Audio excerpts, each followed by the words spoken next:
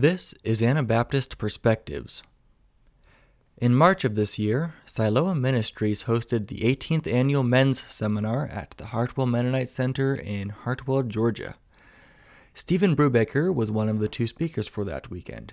He and the coordinators for the seminar kindly gave us permission to publish the messages from that weekend through Anabaptist Perspectives.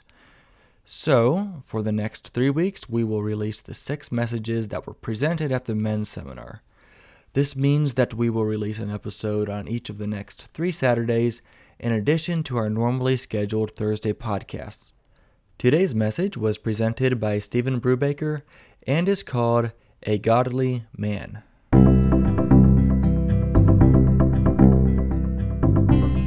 "30 years ago, when I was a volunteer with Choice Books Northern Virginia,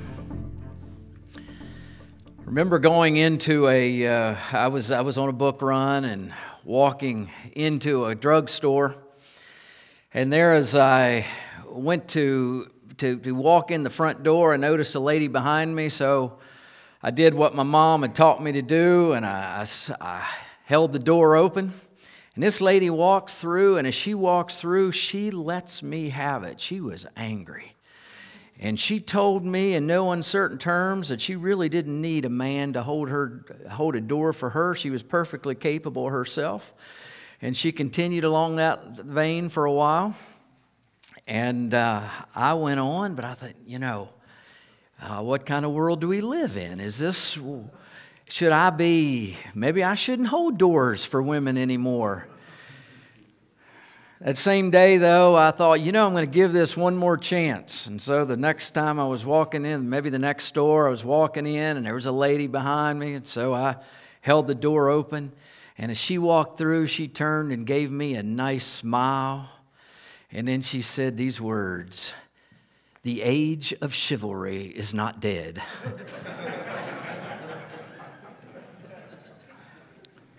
A question for us.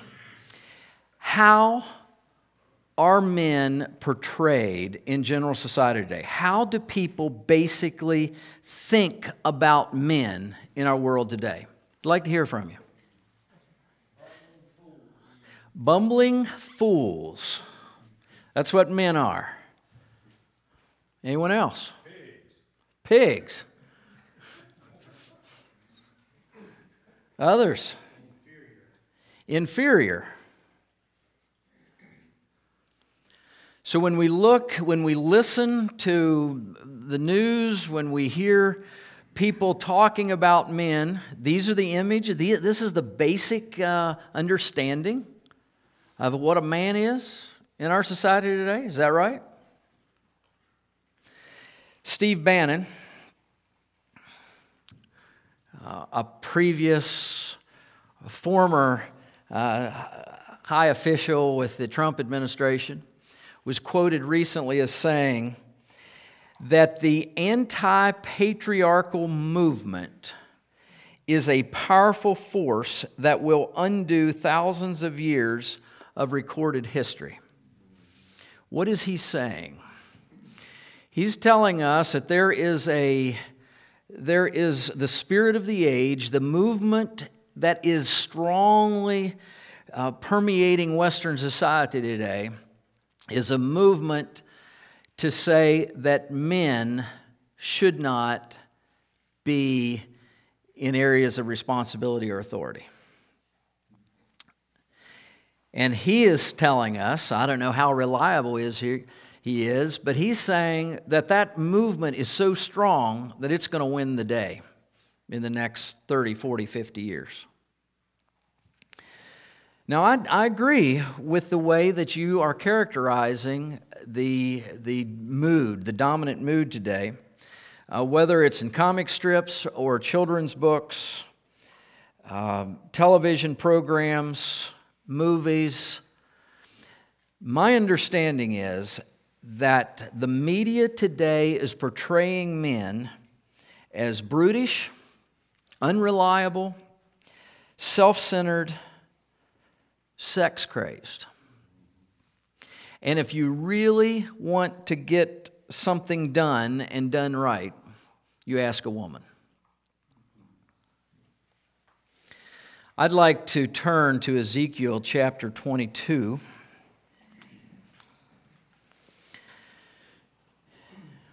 And I'm looking in verse 23. And Ezekiel is writing here, and he says, "And the word of the Lord came to me,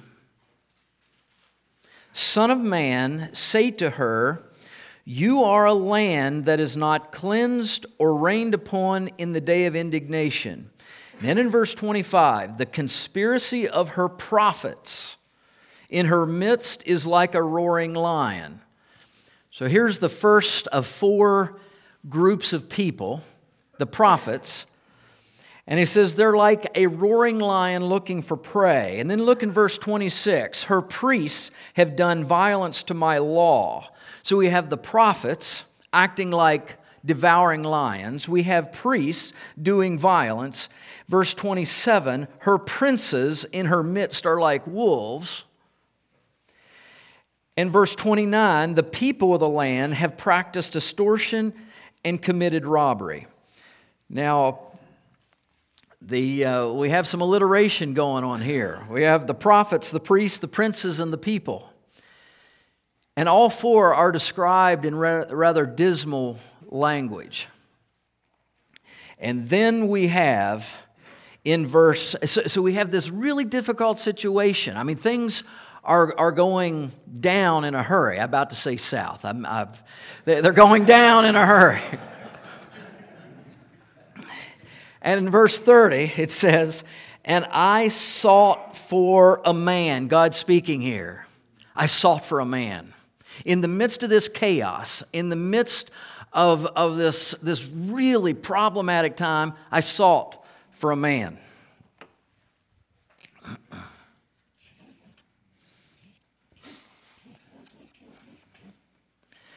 Now it goes on to say,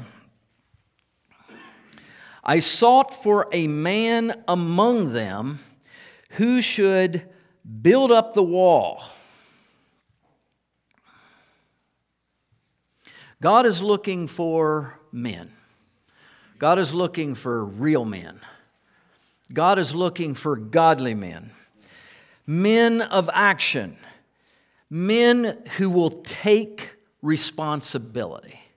And that really is the theme of my sessions here this weekend. Men who take responsibility. God says, I'm looking for a man among them who should build up the wall. And I'm going to suggest two walls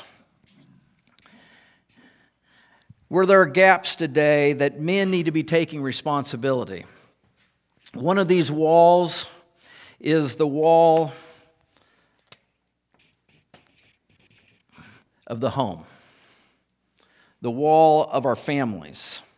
A second wall where we need to be taking responsibility is in the church. But God said, I'm looking for a man who's going to stand in the gap. The gap is a place where no one is taking responsibility. That's why it's a gap. But real men, godly men, take responsibility even when no one else does. They refuse to make excuses. God says in verse 30, I sought for a man among them who should build up the wall, stand in the breach or the gap before me. The man we're talking about is a godly man. And I'm just going to use a triangle to represent God here. A man who's under God, who stands before me for the land. On behalf of the land is saying this is a man who's about more than themselves. This is a man who's about something of transcendent value, something beyond just what they can get out of things themselves. And so in our sessions these days, first of all, we're going to talk about taking responsibility for ourselves. That's our first session. The second session will be being a church man, taking responsibility here. And third session, taking responsibility in the home. Now, I use the word taking. I'm not sure that quite communicates the right tone. Perhaps a better word is accepting. Accepting responsibility, because God is the one who is calling us to be men of responsibility. And our job is to accept that call. This is not a call we're giving ourselves. It's not something we're just deciding on our own. This is responding to a call of God to be responsible.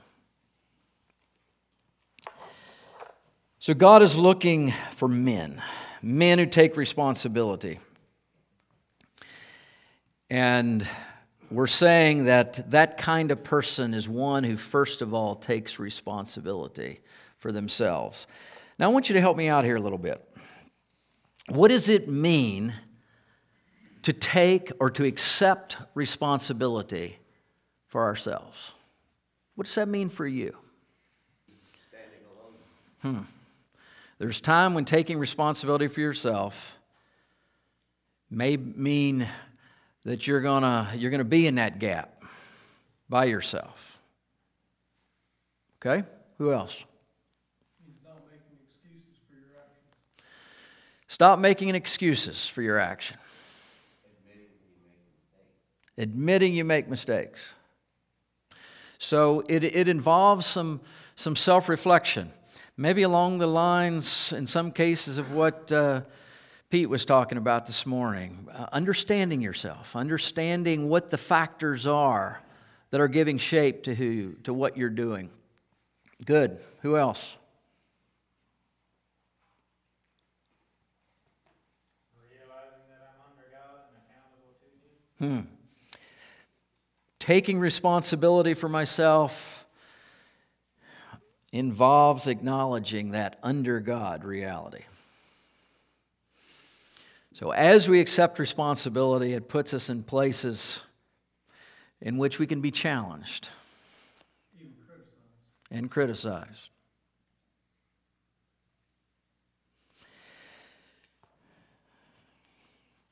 You know, I was fascinated with the first couple responses because they really just outlined what I have to share here this morning. A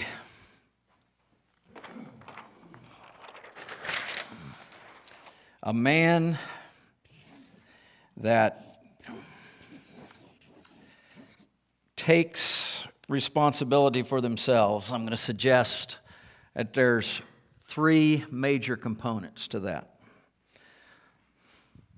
First of all, they admit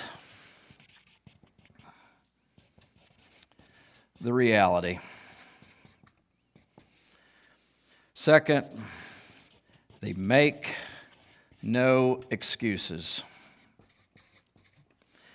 And third, they make every effort. Let's unpack those three together. First of all, if we're going to take responsibility for ourselves as men, it means we're going to acknowledge the truth about ourselves. It means we're going to acknowledge where we fail. Our sins, our bad habits, our addictions.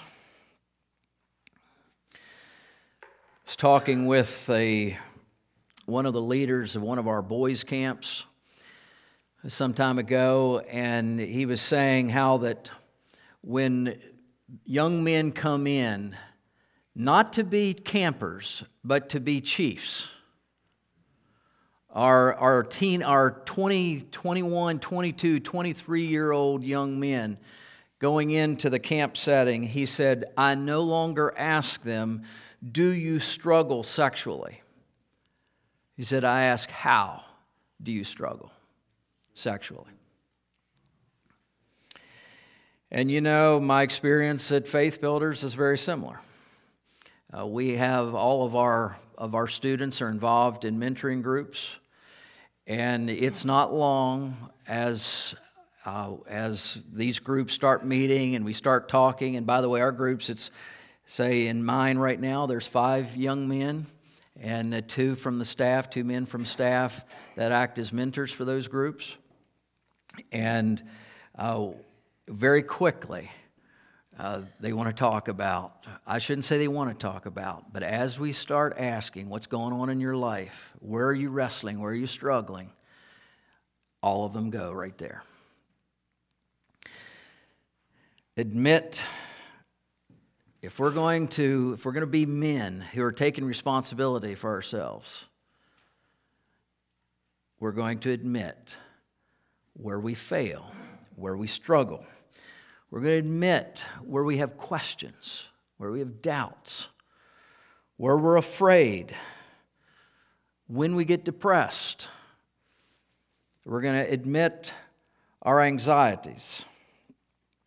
We're going to admit the truth about how we're doing with our commitments to God and to the church, to our children, to business associates, to our neighbors, employees, how we're doing with our commitments, how we're doing with our relationships. That's part of taking responsibility, acknowledging the truth. I remember a story that David Wilkerson once told, how that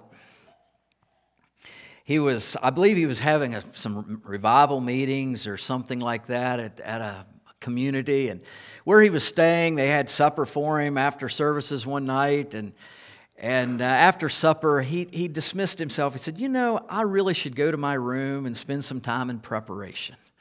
And they were very gracious. Sure, go do that. And so he went to the room, and he said there was a television in his room, and he turned it on, and he said, for the next hour, he sat there watching some sports game or something, and then so he's immersed in this, and then he hears footsteps coming down the hall, and he realizes his wife is coming.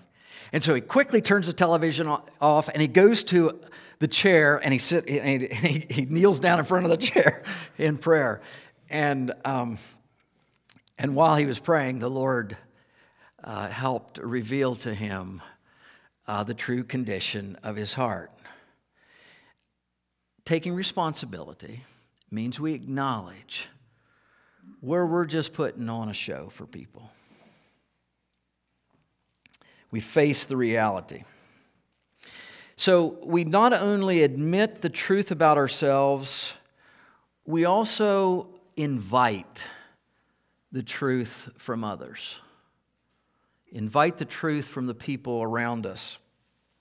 One of the best ways for us to find out how we're doing with our wife or with a friend and so on is to invite them just to tell us, how am I doing? To be open to correction, to have that kind of a spirit, that kind of a demeanor that invites correction. Proverbs tells us that better is open rebuke than hidden love. Or as the CEV says, a truly good friend will openly rebuke you. Part of being responsible, admitting the truth about ourselves, but also inviting the truth from others. And that can be really, really difficult.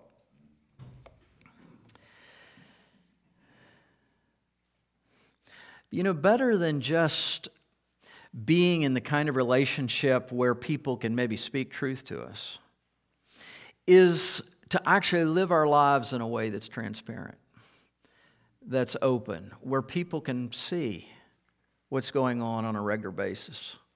I call this functional transparency. Live our lives so that others can know the reality about us without us telling them what the reality is.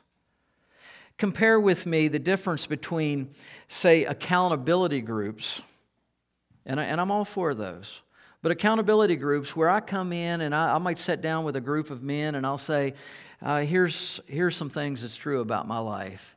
That's disclosure.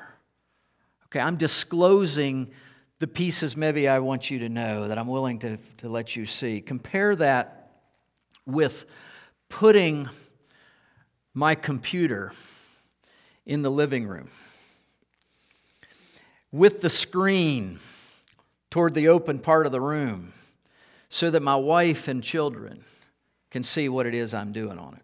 That's functional transparency. Compare with me the difference between pornography today that's easily accessed on smartphones or on the computer, and where I can do that in the privacy of my room or my truck.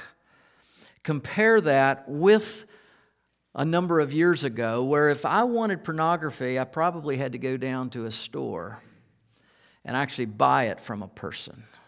That's functional transparency. We're living in a time that has made it's so easy for us to live private lives.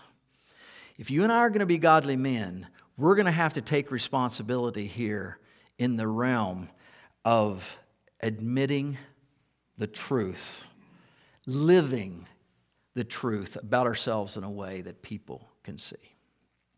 One of the big problems with technology today is not necessarily pornography. That's one of them, but it's the amount of time that we waste on these things. That is a huge issue. And so again, functional transparency. So somebody can see, you know what, Stephen, you spent X amount of time on your computer in this kind of site. For me, I'll tell you, where I can waste time is news. I'm a news junkie. And but I can waste time there. There's an inappropriate amount of time to be spent on things like news. So let's face the reality about ourselves as a step toward taking responsibility. A second way that we take responsibility for ourselves is to make no excuses. One of you mentioned that. Taking responsibility for myself means that I don't make excuses for the state that I'm in, for the problems that I'm facing, and so on. Now, if you're like me, that's not natural. If I fail and others see that I fail, my natural response is to make an excuse. And I'm good at it. I have a lot of them right there, ready to use. If I'm late, I had an important phone call, or my wife or my children, or the clock wasn't, or the time changed. So there's plenty of excuses. It sounds something like this. If only, then, That's the formula. If only my employees would just get to work on time, then I wouldn't get so angry. If only, then. Or it might sound like this, I can't help what I do. Excuses. And we have these different categories of places where we make excuses. It might be in terms of God. God made me this way, or God did this, God did that. That's my problem. We can make excuses there. An excuse I often hear a lot has to do with parents. If my parents would have raised me better, if my parents would have disciplined me, or if my parents wouldn't have disciplined me, one or the other is often mentioned. So that's, if they would have done better with me, then I wouldn't have these problems that I have. That's one part of the parental excuse. The other part has to do something like this. Yeah, that's just the way Brubakers are. My dad was that way and my grandfather was that way. That's just the way Irish people act. It's making excuses. And I find that I can and I do excuse in myself what I'm quick to condemn in the next person. So taking responsibility means that I admit to, remember our first one, we face the reality, we admit the reality. I admit the many factors in my life that I can't change. I can't change who my parents are. I can't change how they raised me. I can't change whether God made me an inventor or made me a writer. In terms of some of that core makeup, I can't change. So part of taking responsibility is admitting the reality on the one hand, and then realizing that I can choose my response to those factors. Someone has said it this way, that between stimulus and response, there is a gap. There is a gap in which we can make choices. And men who take responsibility for themselves are working right there in that arena to make godly and wise choices. You see, if you get rid of that gap, if you get rid, and basically all you have is stimulus and response, then the psychologists will tell us you're a behaviorist and that everything is determined. Anything you do, if somebody does this, you have to respond that way. That's behaviorism. But if those two, the stimulus and response, are separated, and in between there is where we have the ability, and it's a narrow gap sometimes, but we have the space to choose how we're going to respond to that stimulus. And that takes me to our third characteristic of men who are taking responsibility.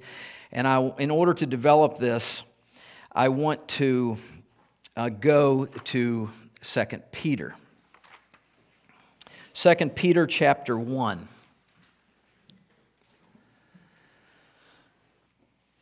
Before I go there, I just want to finish this section on make no excuses by talking about Calvin Miller. Calvin was a pastor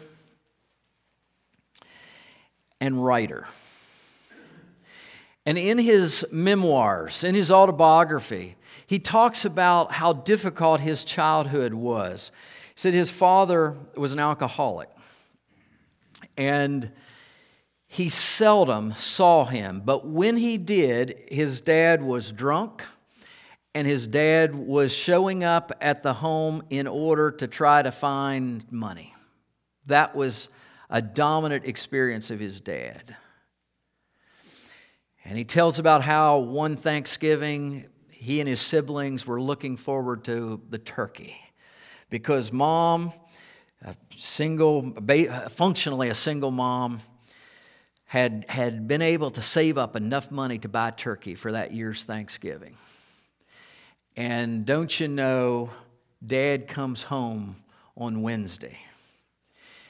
And Calvin said, I don't know why she did it, because she knew better, but she took the money for the turkey and she gave it to Calvin's dad and says, here, would you take this down to the store and buy turkey for Thanksgiving?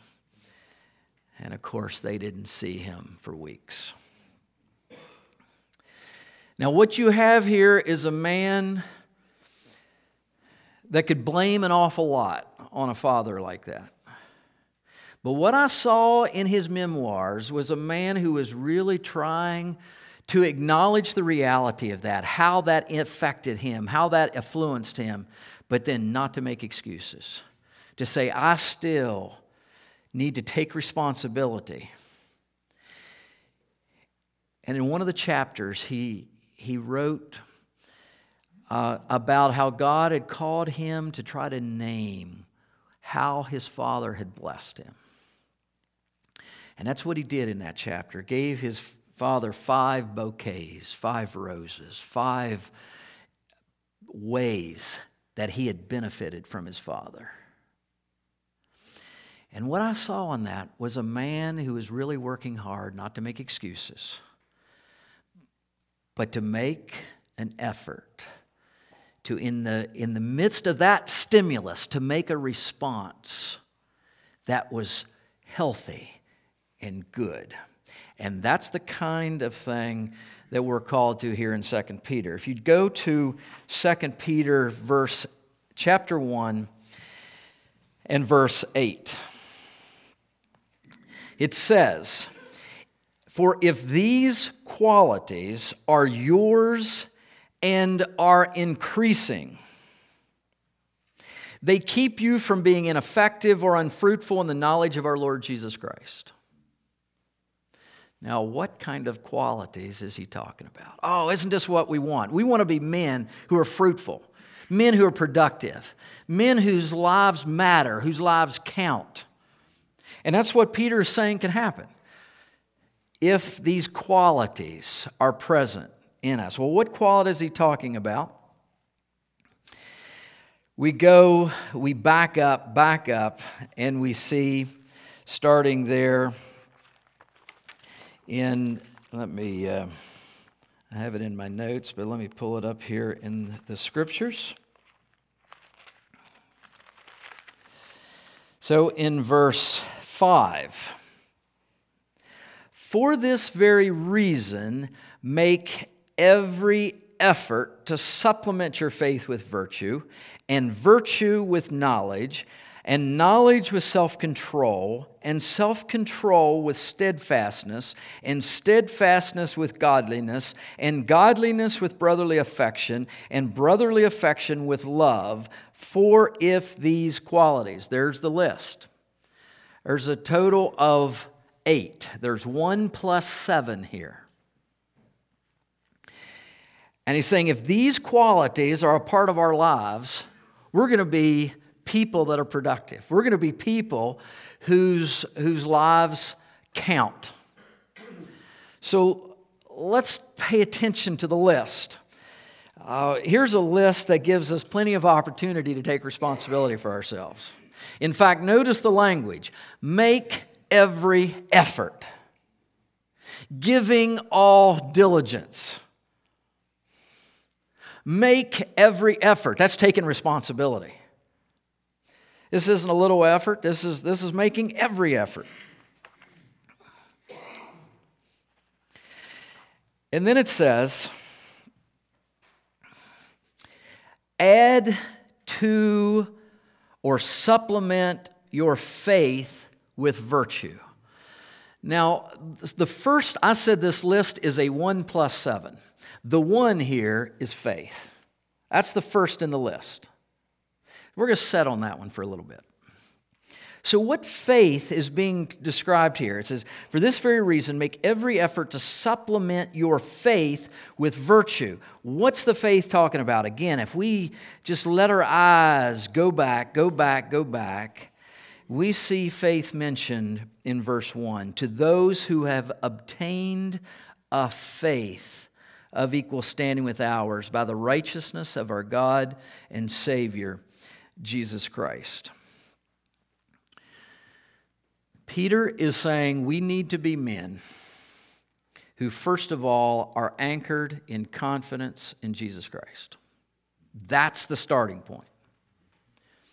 Now, maybe to help us understand the significance of that, I want to go another direction for just a moment. Have any of you read the book 7 Habits of Highly Effective People? Okay, a couple of you have. Stephen Covey, is a businessman, he's also Mormon, is the author of that book. And it's been a wild bestseller for years and years and years. And there's much to commend the book. He gives 7 habits. It could just as well be called 7 Habits of Highly Effective Men.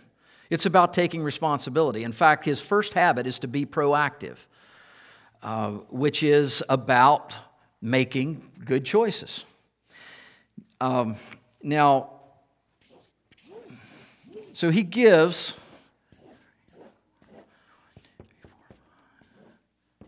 He gives 7 habits. Good. And again, I find his habits to be biblical habits. Things like seek first to understand and then to be understood. That's a good habit. He talks about beginning with the end in mind. That's a good habit. But he spends a fair amount of time talking about what's underneath those 7 habits. And he says that in the West, particularly in America, we, from the time of the Revolutionary War up through the 1800s, up into the 1900s, that the foundation for living virtuously, he said primarily was an appeal to ambition. Make something of yourself. That was the foundation out of which you would do good things. So a good example of a book along that line might be Dale Carnegie, How to Win Friends and Influence People. See, you develop some skills and some habits so you can get what you want. That's a selfish ambition. And Covey is saying that's not a good foundation upon which to build virtuous habits. So selfish ambition, and Paul in Philippians says the same thing. Do nothing out of selfish ambition or vain conceit.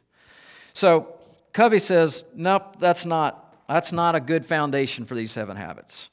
What he says should be the foundation.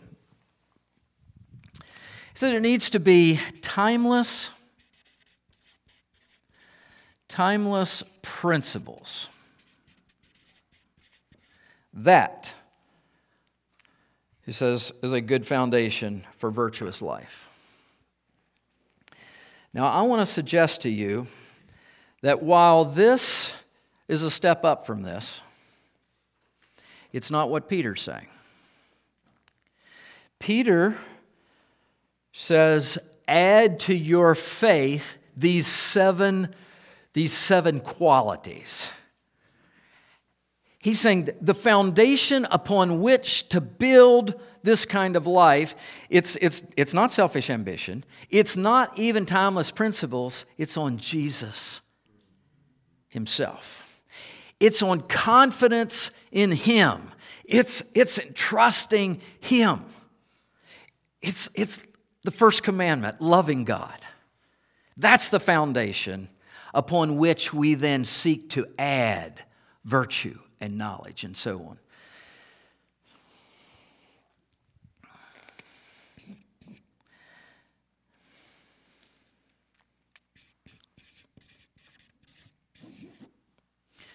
And then Peter comes along and gives us, he says, add to your faith in Jesus, add virtue. And he says, add knowledge. And he says, add self-control. And what I intend to do today is just look at these 3 and what the implications of those might have for us to be men who are taking responsibility for ourselves. But our starting point for taking responsibility, for making every effort, using Peter's language, our starting point here, and I didn't leave quite enough room, but I'll still stick it in the margins here. Our starting point is love for God. Trust in God. Men who are taking responsibility are making every effort to anchor themselves right here. But Peter's not done. He says, add to your faith virtue. Now, virtue is moral excellence. And another way we can talk about that, it's making godly and wise choices. That's what we say, add to your confidence in Christ. You have a relationship with Him, you're putting your faith in Him. Now add to that this capacity to make godly and wise choices. So, make godly, wise choices. That's virtue. Now, we can't just snap our fingers and say, I'm going to now starting as of now, make godly and wise choices. The church, over the last 2,000 years, has given guidance on how we grow in this. And it's offered two major paths to this. The one we generally talk about as the spiritual disciplines. But I'll go ahead and put some of the words down. It's confession, which is admitting the reality. That's one of the ways we move toward this. Remember that gap between stimulus and response, making godly and wise choices. The way we become people who do that, confession, prayer, Bible meditation on Scripture. And I'm going to add one more, fasting. Godly men who are taking responsibility for themselves, are taking responsibility in these areas, saying, I'm going to be a man who's cultivating those disciplines in my life. Those are the disciplines that lead to moral virtue, to being able to make godly choices in the moments. A second resource that the church has offered as a way to grow in virtue is through fellowship. In a word, it's hanging out with virtuous people. It's being with, in meaningful ways, other people who are virtuous, sharing our lives with other people.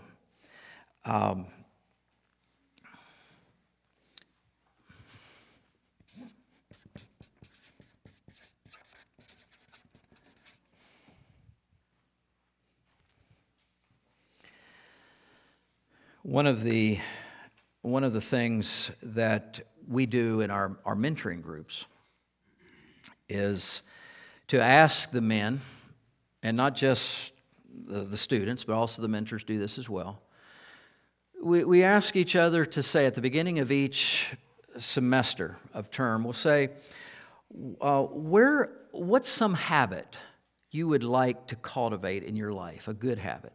What's a bad habit that you would like to break in your life? And then to set an intention in those areas. And we make it pretty specific because we've learned over the years that unless these intentions are timed, unless they're measurable, it's hard to talk about them.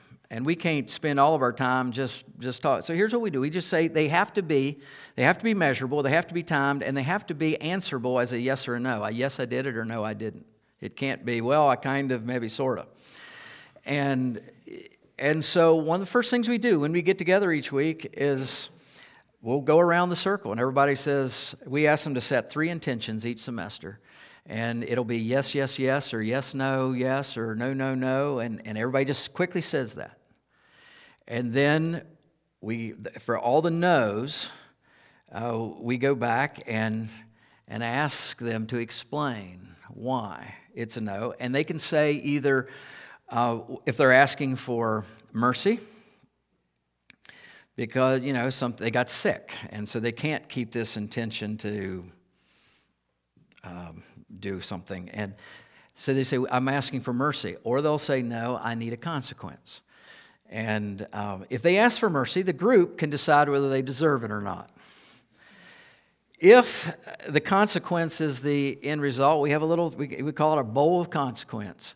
And at the beginning of the year, we all made up some consequences and stick it in that bowl, and that's what you do. You reach in and you pull one of those out of there. And you read it, and it might say something like, help the maintenance man to do his work for an hour. Or offer to take the dishwashing duties for someone in the next week.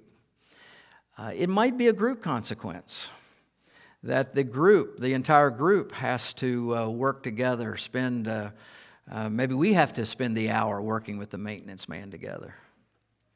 So it's some kind of consequence. And I find that just that simple little exercise with a group of my brothers has, over the years, has been instrumental in embedding a number of new practices and habits in my life that are extremely valuable for me.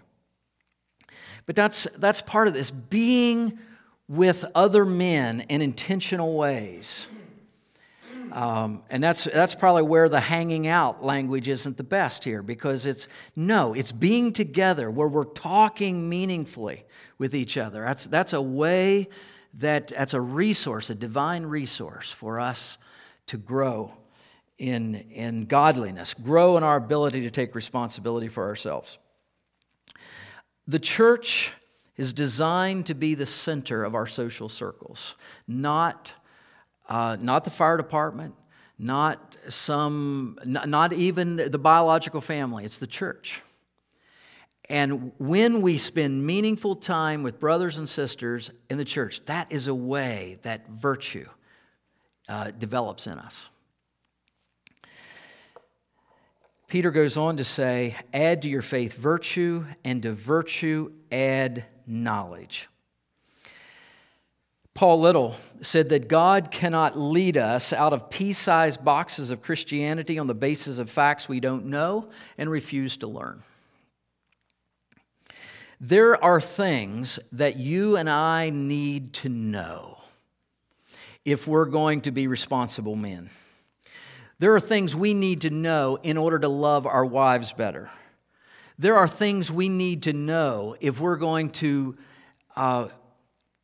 help our children adequately. And Peter was helping us to think about some of those things in his session. There are things we need to know if we're going to be effective Sunday school teachers. There are things we need to know if we're going to be able to address this relational problem that we have with our boss. Knowledge and growth in knowledge is an important component of being responsible as men.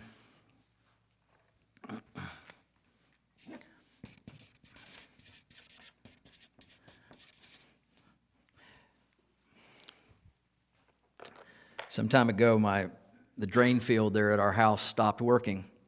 And so what I did is, I have a friend that works with this kind of thing, so I call him up and say, what's going on? What can I do? And he gave me some ideas. I also Googled the problem, read about it there. I called up the septic officer in our community and I talked with him, researched a number of alternative solutions. Was growing in knowledge about that particular problem. I was trying to take responsibility for a difficulty I was experiencing. Knowledge was an important component in being responsible. That same thing is applicable in so many areas of our lives. We need to be men who are growing in knowledge. I once heard a Mennonite brother argue that we really shouldn't learn in the realm of our spiritual lives, in the realm of relationships and so on, because, he said, if we don't know it, then we're not responsible. But that's precisely the issue here, isn't it? We're to be responsible. And yes, knowledge increases the level of responsibility that we have. Responsible men are men that are growing in knowledge of the Bible, growing in knowledge of themselves, growing in knowledge of their responsibilities. It's part of what it means to be responsible. So reading, taking classes, walking along somebody who knows what it is you need to know. All ways of growing in knowledge. Peter's not done. He says, add to your knowledge self-control. And just like virtue, self-control is not something we can snap our fingers. It's not a switch we can turn on. But there is a path that leads to increased ability to control ourselves, our passions, and so on. Our middle son just graduated from being a chief at one of the boys' camps. And somewhere in his second year, he calls me up and he says, "Dad," he said, "when can you come and spend a couple days out in the woods with me and the boys?" I wasn't too sure. This was part of my job description. But he was convincing, and so we arranged a time. And you know, one of the things that was so impressive to me is as I was out there with him and the 10 young men that he had responsibility for, was how much attention was being given to the structure of their lives.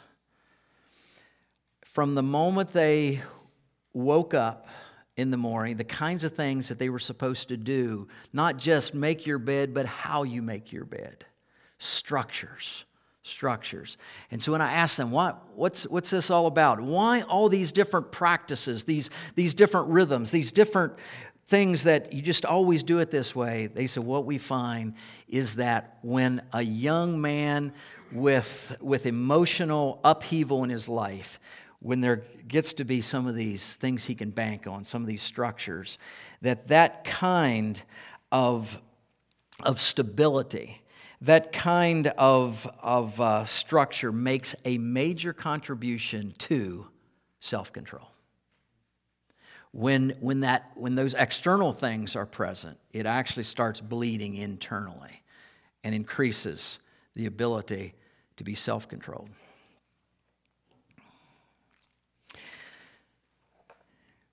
If we're going to be men who are self-controlled, it means we're going to be men who take responsibility for our body. And that includes 3 categories: exercise, it includes sleep, it includes what we eat and drink.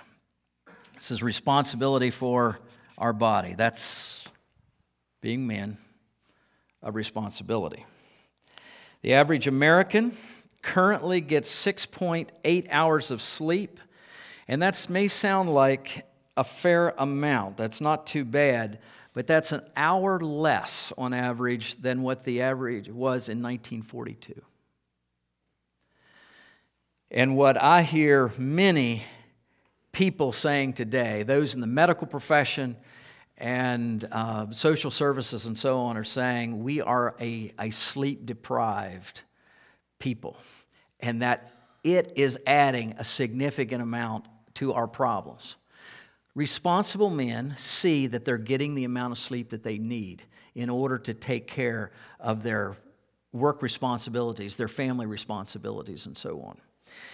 Men who are taking responsibility are paying attention to getting enough exercise. They're paying attention to their diet. Just had a person tell me recently something along the lines that Mennonites don't pay attention to their health until they're laying on their backs. Well, I don't know how true that is. I hope it's not true of us. But responsible men are paying attention here, and that's part of this self-control that Peter is talking about. Also, part of self-control is the way we use our time. Most men, this is a place, many men struggle here, just being responsible for their use of time, particularly discretionary time, the time where you can decide what you do. I remember hearing it was a writer, N.T. Wright. He was an English writer who has, I think if you would stack his books up here, I mean, it would just be an incredible stack. And these are not lightweight books. These are books that most of us never read because they're thick tomes and very dense writing about theology and so on. And he wrote all these in his spare time in the evenings because he had a full-time job as an instructor, and he was also a pastor of a church. And someone asked him one time, how is it that you were able to write this in the last 15 years, that you were able to write that amount of stuff, because it's clear this was not just stream of consciousness, whatever comes to your head. You researched and studied significantly before you ever wrote this stuff. How did this happen? And he said, his response was simple: I don't watch television. Now, we don't have television, or do we? The computer can be just as much a time waster as television, and keeping us from the kind of productivity, the kind of flourishing, the kind of opportunities that could be available to us if we took responsibility in this realm of time. Well, in conclusion, God is looking for men. Men who take responsibility. Men who take responsibility, first of all, for themselves. And I'd like to give a picture of that. I got some of our good Georgia sand here. And, you know, this sand has everything in it to become this glass.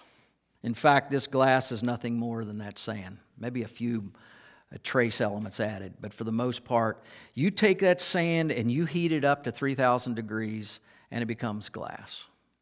Men, you and I are a bit like this sand. And we need to acknowledge the sandiness of our lives, the places of our lives that have not been shaped and formed. Admit the reality, don't make excuses for them, but then to bring that into the furnace, into the crucible of God's work, taking responsibility to make every effort. And frankly, that making every effort feels an awful lot like 3,000 degrees sometimes.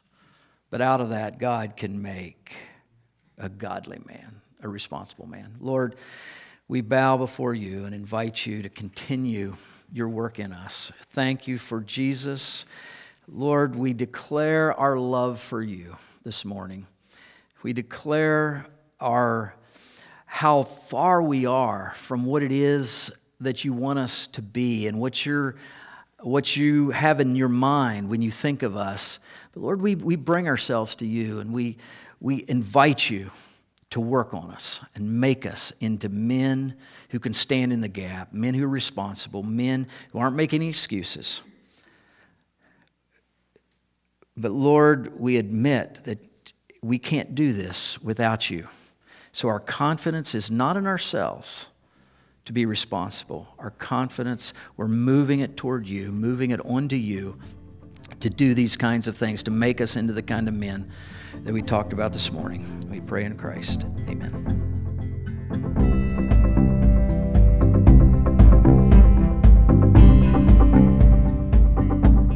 Thanks so much for listening to this episode of Anabaptist Perspectives. For more information, you can go to our website at anabaptistperspectives.org, where we have a blog, and this material is also available in video form on YouTube and Facebook, both under the name Anabaptist Perspectives. This podcast is also available on iTunes, Google Play, SoundCloud, and Anchor. We would love to hear your feedback, so if you have any thoughts on something that was shared on this show, please let us know. Again, thank you so much for listening.